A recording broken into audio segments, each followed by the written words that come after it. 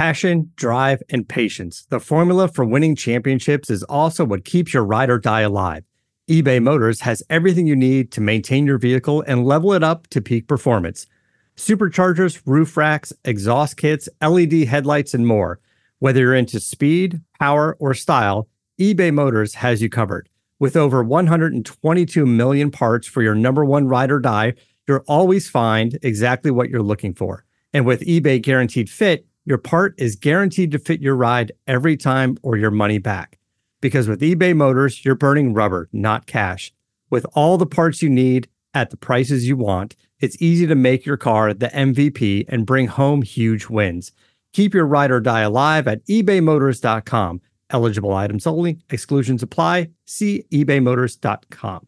Welcome to Believe in 76ers with your hosts, former 76ers point guard Eric Snow and two Sixers fanatics in Marcus and Tasia Dash.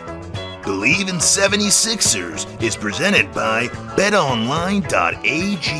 BetOnline is the fastest and easiest way to wager on all your favorite sports, contests, and events with first-to-market odds and lines. Find reviews and news for every league, including Major League Baseball, NFL, NBA, NHL, combat sports, esports, and even golf. BetOnline continues to be the top online resource for all your sports information, from live in-game betting, props, and futures.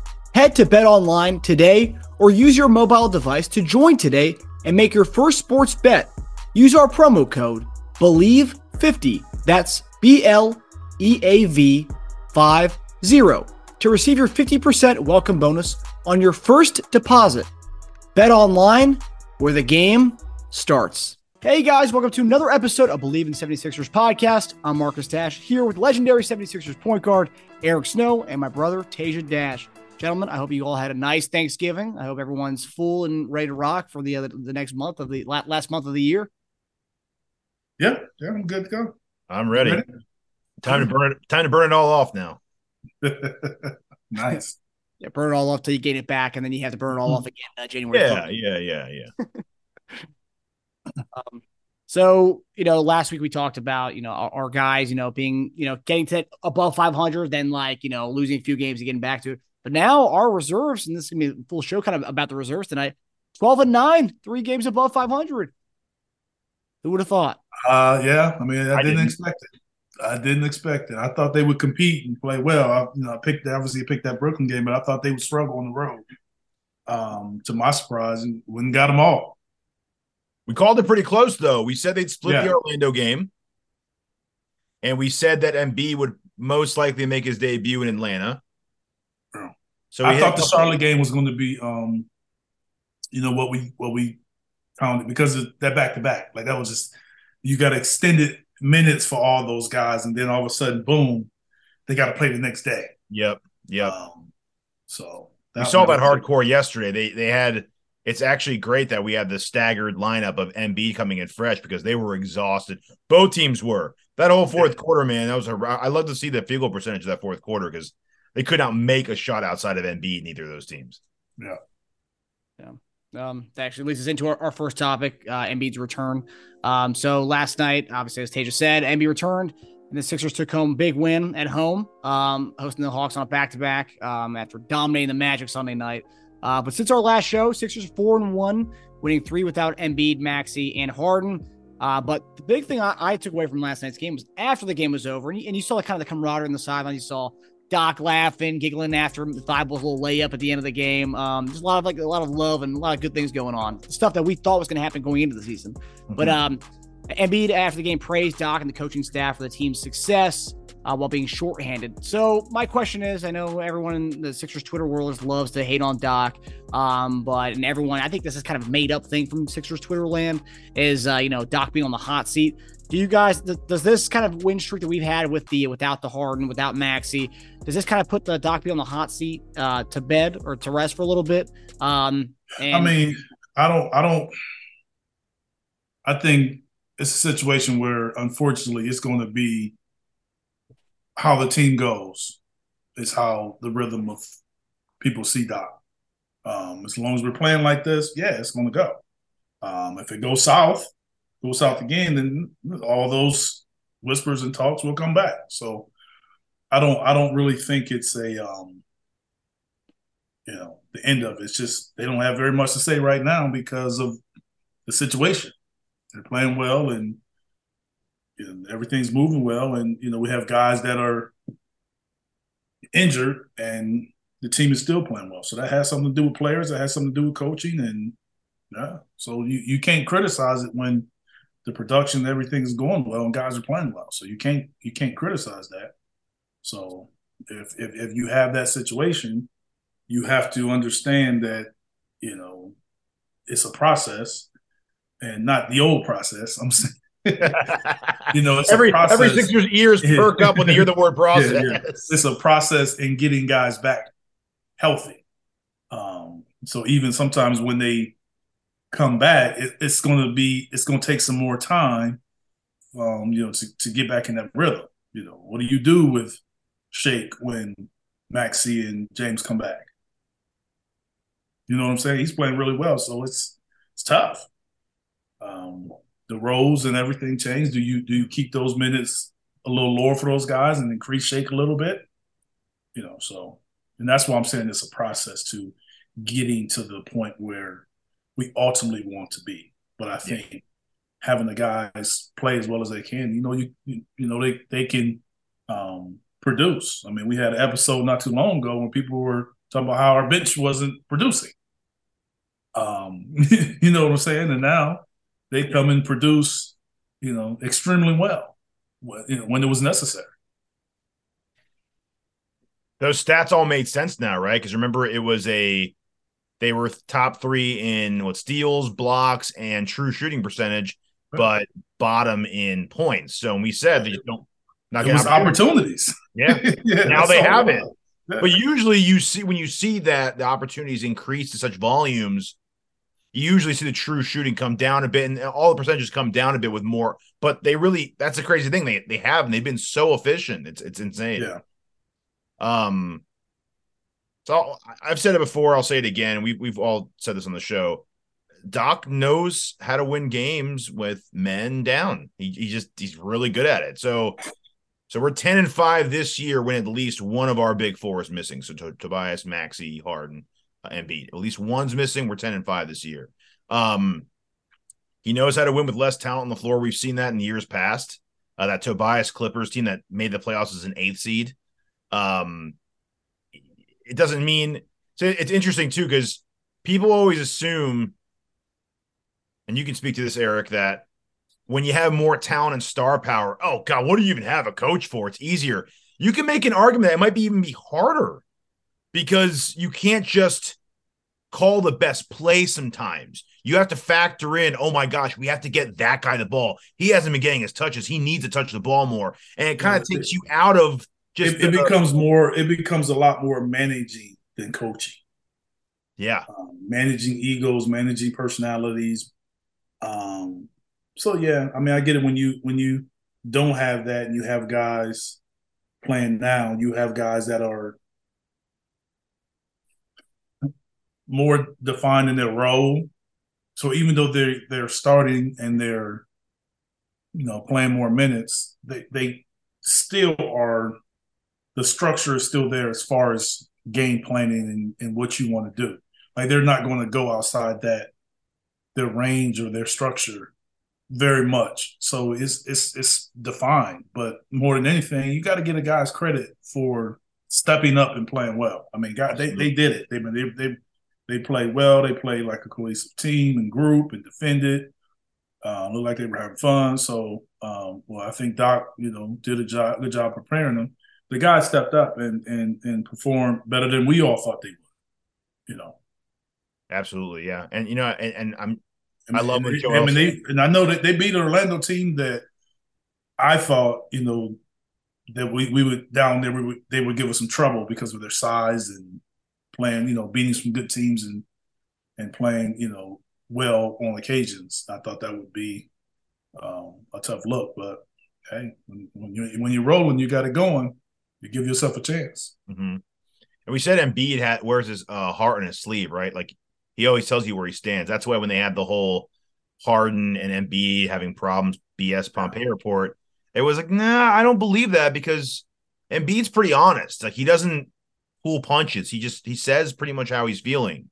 So if there are problems, he'll say it. If there are no problems, he'll say it. So it was nice to hear him give coaching credit. And you know, just it's nice to have that positivity from your best player, right? Yes. I mean, yeah, whenever your best players are, people always say your hardest worker. I don't really understand how they're, harder. Like the other people don't work hard. I mean, they work hard. They're just better. But whenever they are your people that are willing to do all the things that's necessary to win, and they sacrifice themselves just like everyone else would sacrifice their games. Majority of people on the team have to sacrifice their games. A lot of the star players don't necessarily have to sacrifice their game. They may have to make sacrifice, but not their game. But whenever someone is willing and able to make any kind of sacrifices to help others, it definitely helps. And that may be just talking after a game, talking and calming things down. It doesn't necessarily always have to be what he does on the court. Real fast as a side note to the last night's game, you think Embiid gave a little extra smackdown on that John Collins block because he remembers that poster that John Collins gave him? I mean, if he's anything like Shaq, he remembered it. So, I think Embiid definitely remembers stuff like that.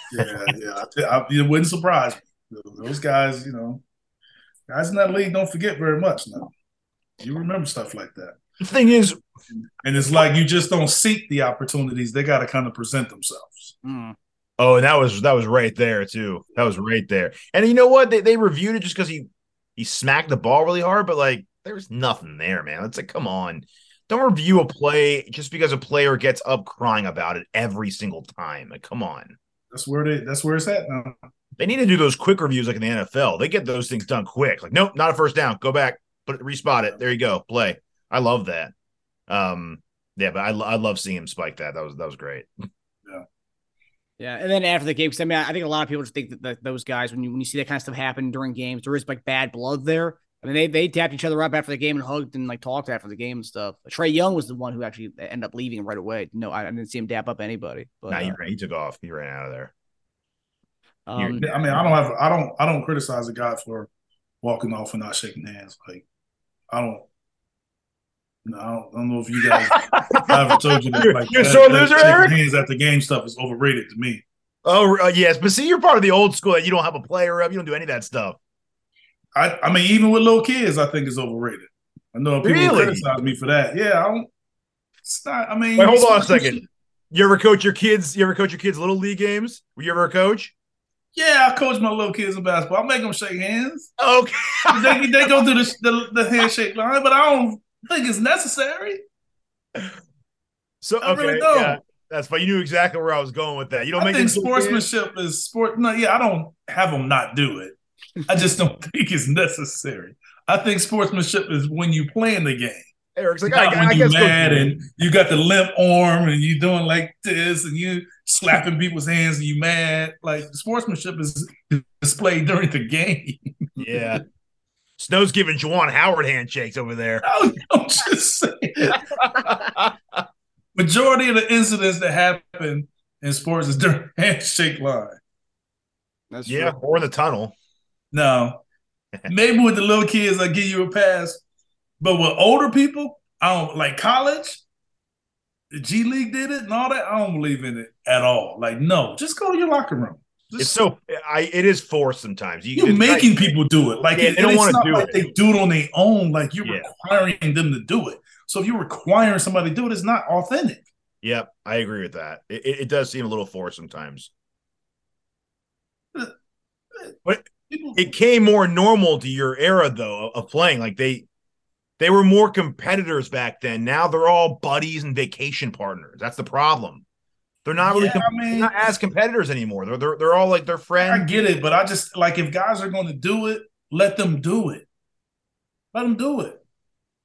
Yeah. But let's not make them do it. College, like, I mean, in college basketball, they make you line up and then shake hands, but college football, they don't. Why don't they? Because they're more inclined for something to happen. Yep. Yeah, that's why they don't do it in football. True. But I'd say, like, with the way things are now and everyone's buddies, it makes it more obvious now. Like, a lot of people are buddies, but they aren't all buddies when they get off that field when the game's over. It's true, but it magnifies it more when a guy doesn't say "good game" anymore. Because you're like, you're friends. I'm saying, like, you off.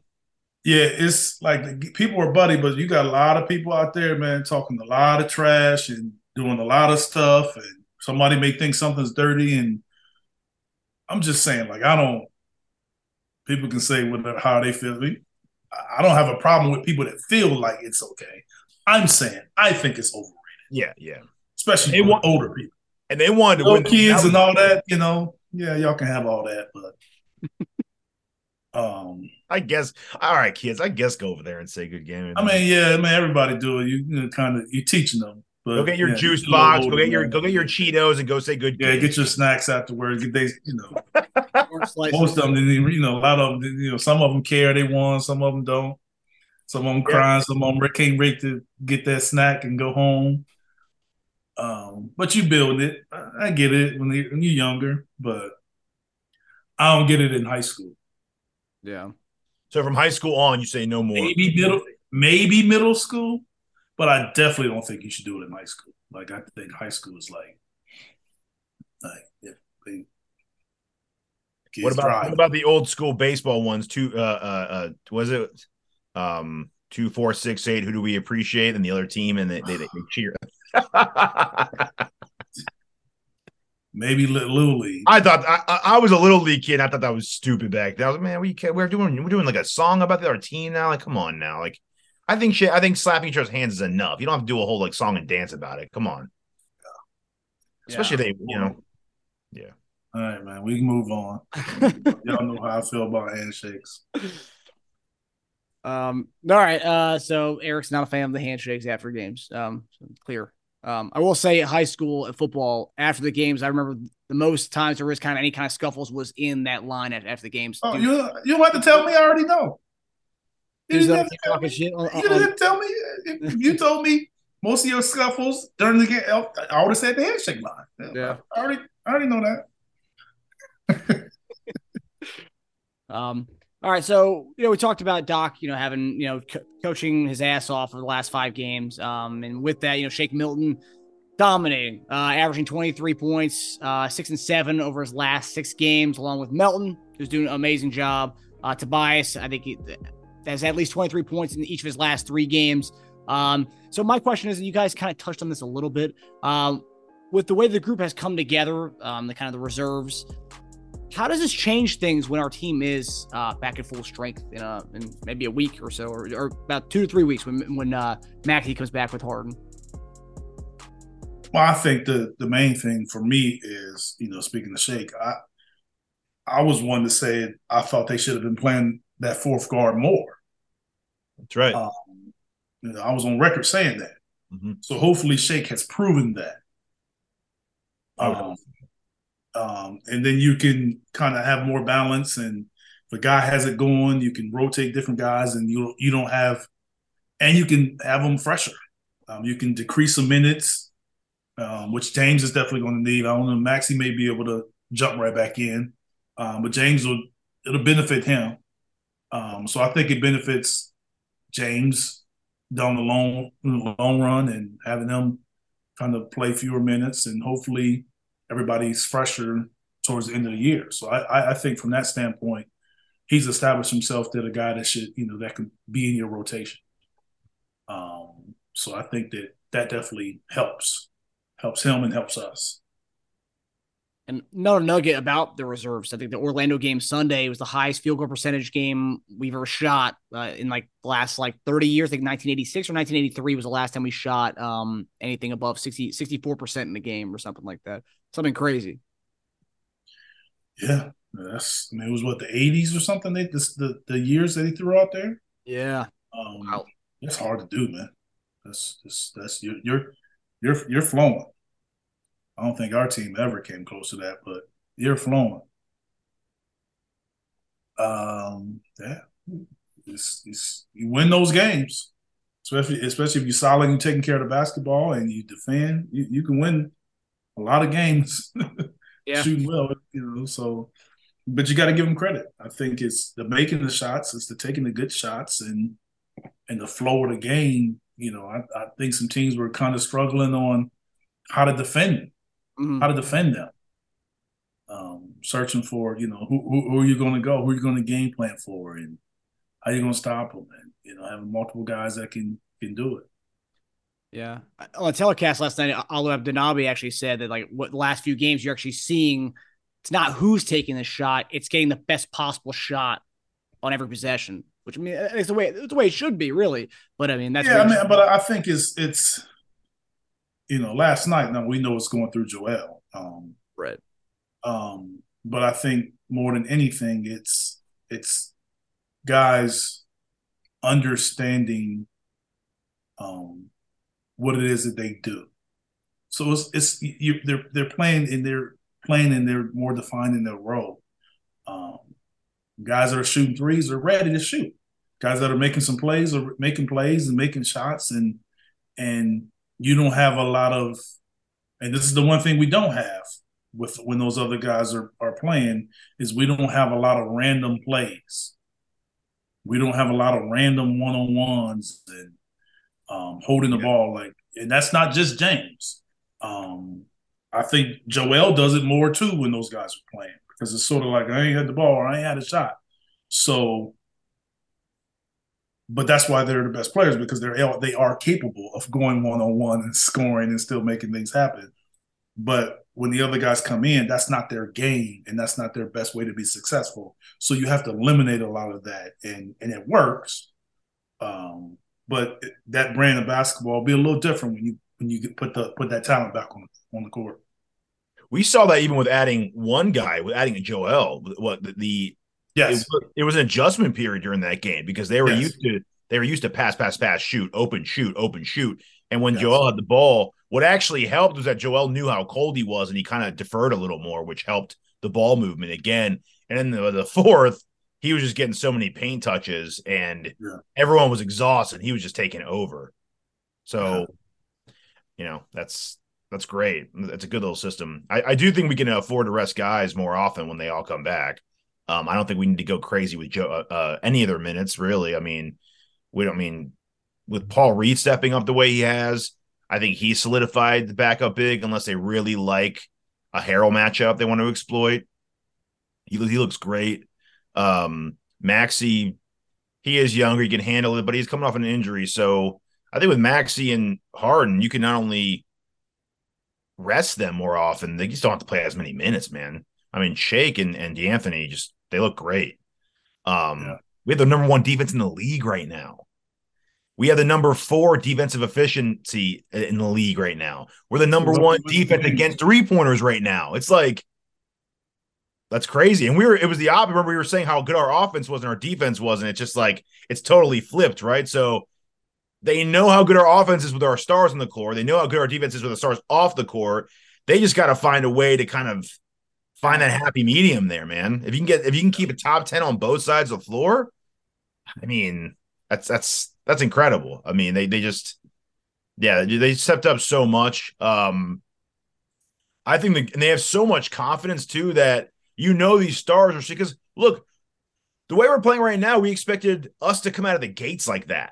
And that was what Tucker was talking about when he was like, when we went on like a 3-game, 4-game losing streak, when we were like 0-3 or whatever. And he was saying how no one's going to lay down for us. You have to take it. This team's taking it every night, because they go into it thinking we're overmatched, that they're going to beat us, right? They have more talent. They have all their guys. We don't. We're supposed to lose this. So they go into it kind of clawing from the beginning. We weren't doing that to start the year. We were kind of going into it as the other team. Like, I bet you our non-starter team would probably beat, like this team right now could probably beat the team we had at the beginning of the season, but based on how much effort they're showing, because we just don't. But you know what? These guys are looking at it from the bench now. It must be inspiring to a certain degree. It's like, damn, dude, these guys are pulling out victories that we weren't even pulling out. Like, we can't come back and lose games for this team now. They actually held they held down the 4 while we were down. We need to come back and keep this going. So hopefully it inspires them. I mean, find a happy medium is what I'd say. So, yeah, Shake deserves more on a consistent basis. I also don't really know. It actually makes it harder to know if we're going to make a trade, what the hell we would trade for at this point, because I don't backup guards. I think Shake can't go down. You take someone and play with them over Shake. No. I don't know. I mean, for me, you don't. Reed looks good. Harrell can't even get playing time right now with the way Reed. You're making the move. Just to make it, right? Yeah, I mean, if you're making a move to move someone, so you're kind of taking somebody unless you want to clear up a roster spot to make a big move or something like that, or get a draft pick. But if we ain't going after KD, I think that would be, that'd probably be it. I will say, if you want to start the KD talking, we can. If you're going to trade Maxey, if you were a naysayer about trading Maxey, Shake's got to instill some confidence in you. If you're saying, hey, Maxey and Tobias and other stuff, or Durant, what are we going to do with our guard? Well, Shake's averaging 23, 6, and 7. So I'm not going to say Shake's Maxey because he's not, but that's not maybe as big of a drop-off as we thought it was long-term. So, other than that, wing shooter. And we also have to give credit again to Tobias for just being, if you get shooting, you have shooting. Like, shooting's a premium. So if you can always get shooting, you always take that. So remember, we wanted Justin Holiday this offseason. He killed it last night. He actually kept him in the game at points last night. I mean, you got, so it's just going to be interesting to see like what we do. Like we playing Furk more, and he's the shooter. But what do you do when everybody comes back? Yeah, that's the part we don't know. Hey, good problem to have, though, right? Yeah. So, but it is different when you playing 20 to 30 minutes and playing 5 to 10. So you know. I know. It is a difference. And those 5 to 10, you're on the floor with Maxey or Harden or Embiid or just standing there waiting to touch the ball. Yes, it's different. Because if you're Shake and you're like, well, I want my shots, and you look at Tobias and he's only getting 8 shots up a game, you're like, where are my shots going to come from? Well, how the hell am I going to get? I can't justify taking 10 shots. And Dude Harris is taking 7 a game. So, and Harris, I mean, again, I don't want his shots to go down, but what the hell are you going to do? Someone's got to shoot less. I don't know, man. Yeah, it's different. I mean, so you just got to play your role. We got to hope Doc's management becomes as good as his coaching. Yeah. All righty.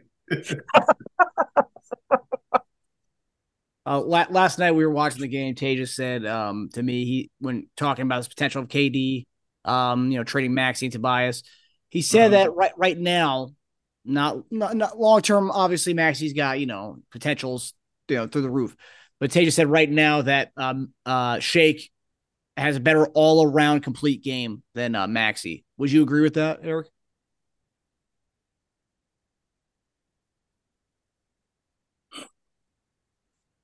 I don't see where. I think he's a better. He may not be a better playmaker, but he's better with the basketball. You know what I'm saying? Like, he's more.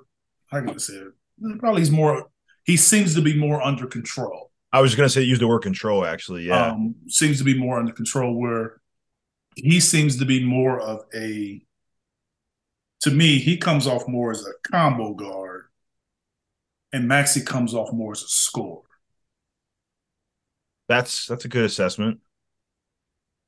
So it's kind of combo guards are quote unquote looked at as a more well-rounded player than a scorer. Mm-hmm. So I can see that. I don't think he's a better player than Maxey, but I think that I don't think that's far off from. Maxey just plays so fast too. He's so fast that it's sometimes hard to really have an offense around him other than all right, go Maxey. It's like, press the button and he shoots out like a rocket. It's like, well, that's one of his talents and his strengths. Sure, yeah. I think Shake plays a little slower, and he has, he incorporates. He plays slower because that's sort of because he doesn't have maxi speed, because he probably used maxi speed if he had it. Yeah, I know. Oh man. All right, so our next topic, something that's been getting a lot of run on Twitter. A lot of people are taking this and just calling out Maury's awful offseason addition and bringing PJ Tucker. So everyone's saying, people are ball watchers. They watch, guys who score and shoot. And that's what they like. So everyone's calling out PJ Tucker for only having one bucket in his last 8 games. But what people don't realize, his plus minus is plus 48 over that span, which is the best on the team. And in relation to Tucker, Doc had said that people are too focused on points scored. As we said, people are ball watchers. So is this something to worry about? PJ Tucker only having one bucket in the last 8 games, or is this just people on Twitter overreacting and people just being casual basketball fans? Eric? I mean, I think it's something to worry about if it doesn't change, because, the playoffs, he's going to have to score the ball. He's going to have to make some shots. So Doc can say whatever he wants about all that plus minus stuff. At the end of the day, he's going to have to be a guy that's willing and able to make some plays and make some shots, because they're going to force him to do it. I believe that he can do it, but he's going to have to. And it may start sooner rather than later. I mean, eventually teams may start, doing it, but I haven't seen where teams are just like leaving him wide open. So I think some of the teams kind of looked at maybe what he's done in the past and kind of like play off of him, but don't just leave him completely open every time. But yeah, he's gonna have to make some plays. He's gonna have to, take some shots, make some plays, and along with all the other stuff that he brings to the table. But it's really going to come down to, hopefully we don't have losing streaks or losing games, and he has a game or 2 where he takes some shots and don't make them. That's where I think it blows up. Yeah. You just kind of want to make it go away so we don't have to it keeps being a theme. The one thing I know, when people think about you not making shots, I know all about that. Whereas when I came into the league, people said I couldn't shoot. And it was all about my free throws. When I came into the league, I was a 50% shooter at Michigan State. So what would make you think I couldn't shoot? It was my issues that I had at the free throw line is where it kind of all started. And it stuck my whole career. No matter what. No matter what I did, no matter what, that's just what they said. That was the knock? For the forever. So the one thing I know about shooting is when people say you're missing, you're as good as your last shot. Yep. That's my concern. With it being like blown up in his own head. Well, I think mentally he can handle it. I'm just saying from a standpoint that it's not going away. Yeah. Unfortunately, it's not going away. He is going to be viewed as far as from this point right here, once it becomes an issue, you're viewed as you're as good as your last shot. Yeah. And you're as good as your last shot in those critical moments to make it worse. If we're in the playoffs and you get 2 wide open shots and you miss them, I told you this. He make them, great, he made a shot. But it's always going to come back to that last one.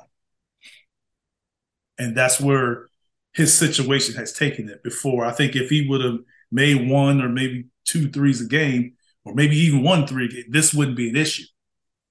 But it is now.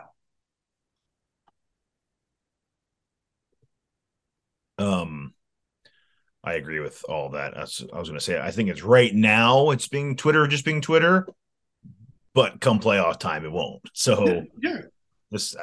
Look, the plus 48, it's great. It was 48 or 58? What is 48? Whatever it is, they don't care. It's about whatever you made that last shot. And those defensive stats I was saying, defense efficiency, best defense 3-pointer, number 1 defense in the league.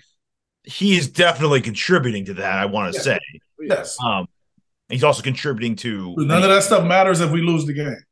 Yeah, and it's going to come down to we didn't score enough points. But the loud thing is loud missed shot.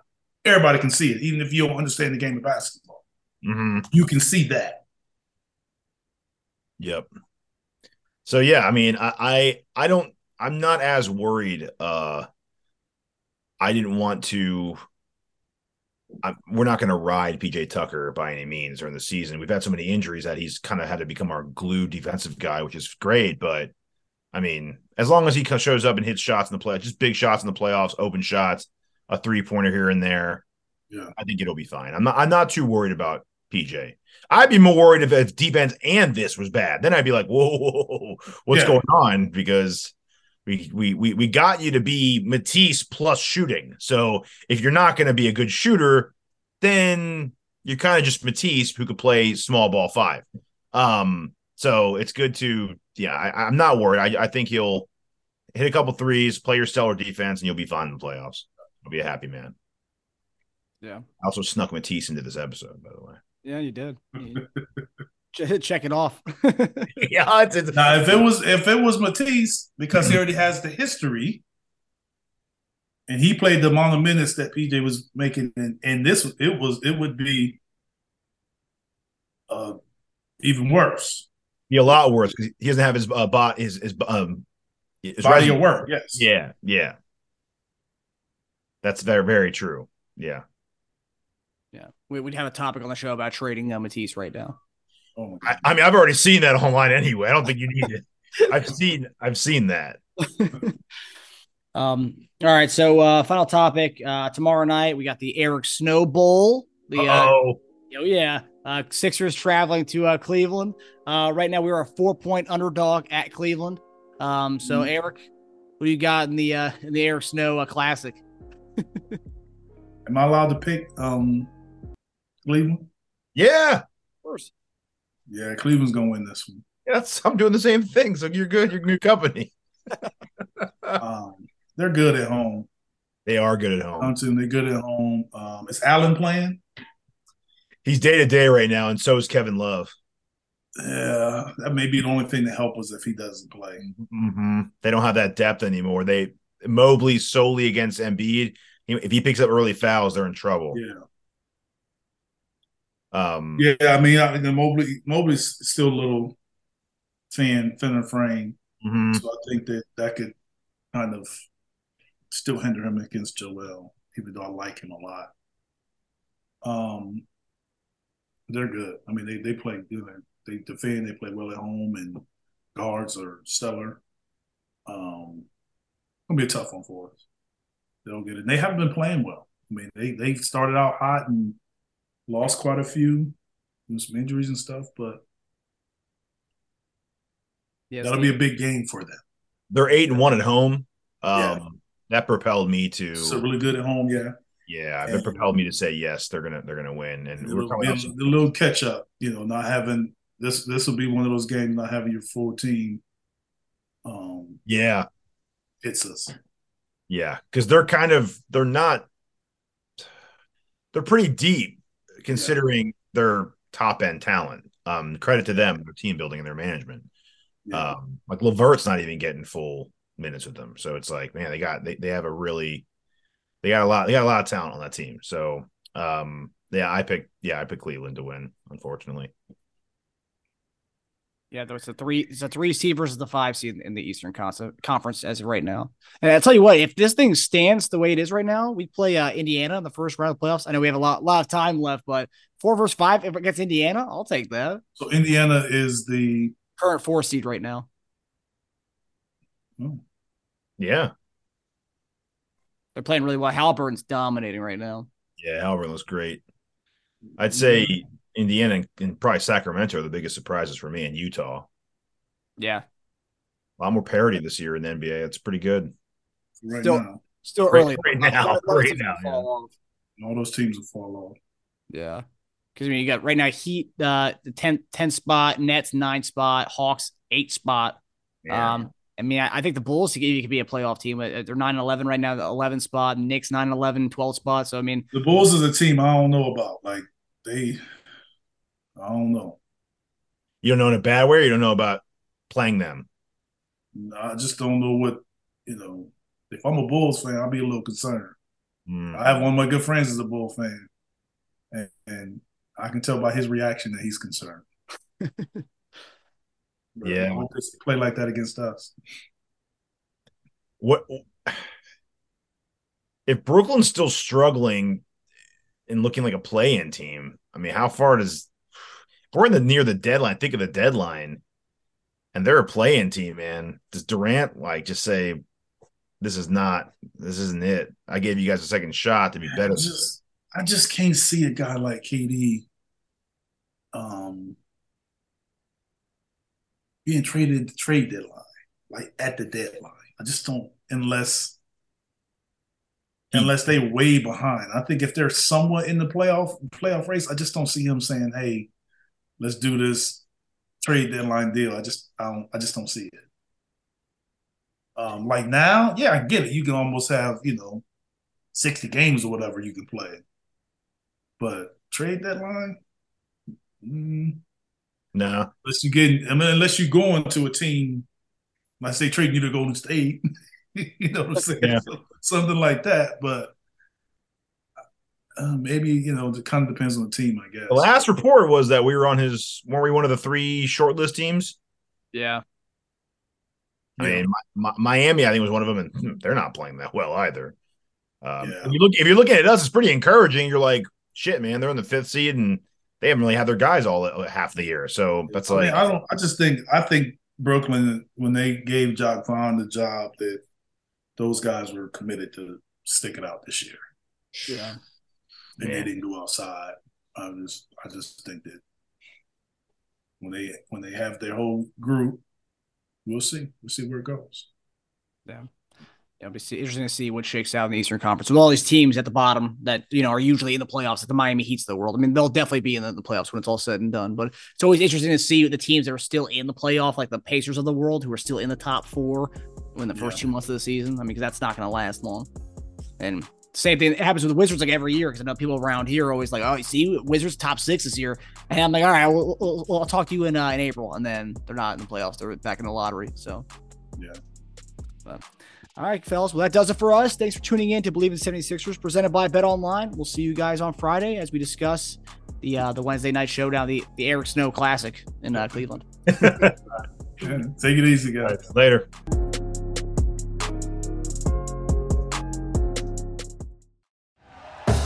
Thank you for listening to Believe.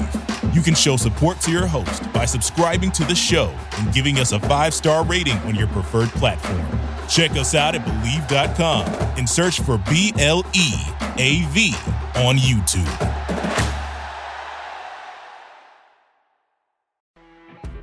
You know when you're listening to a true crime story that has an unbelievable plot twist that makes you stop in your tracks? That's what our podcast, People Are the Worst, brings you with each episode. I'm Rachel. And I'm Rebecca. We're identical twins who love true crime cases that make you say, didn't see that coming, and we hate the people responsible for them. Listen to People Are the Worst now on Apple, Spotify, or wherever you get your podcasts.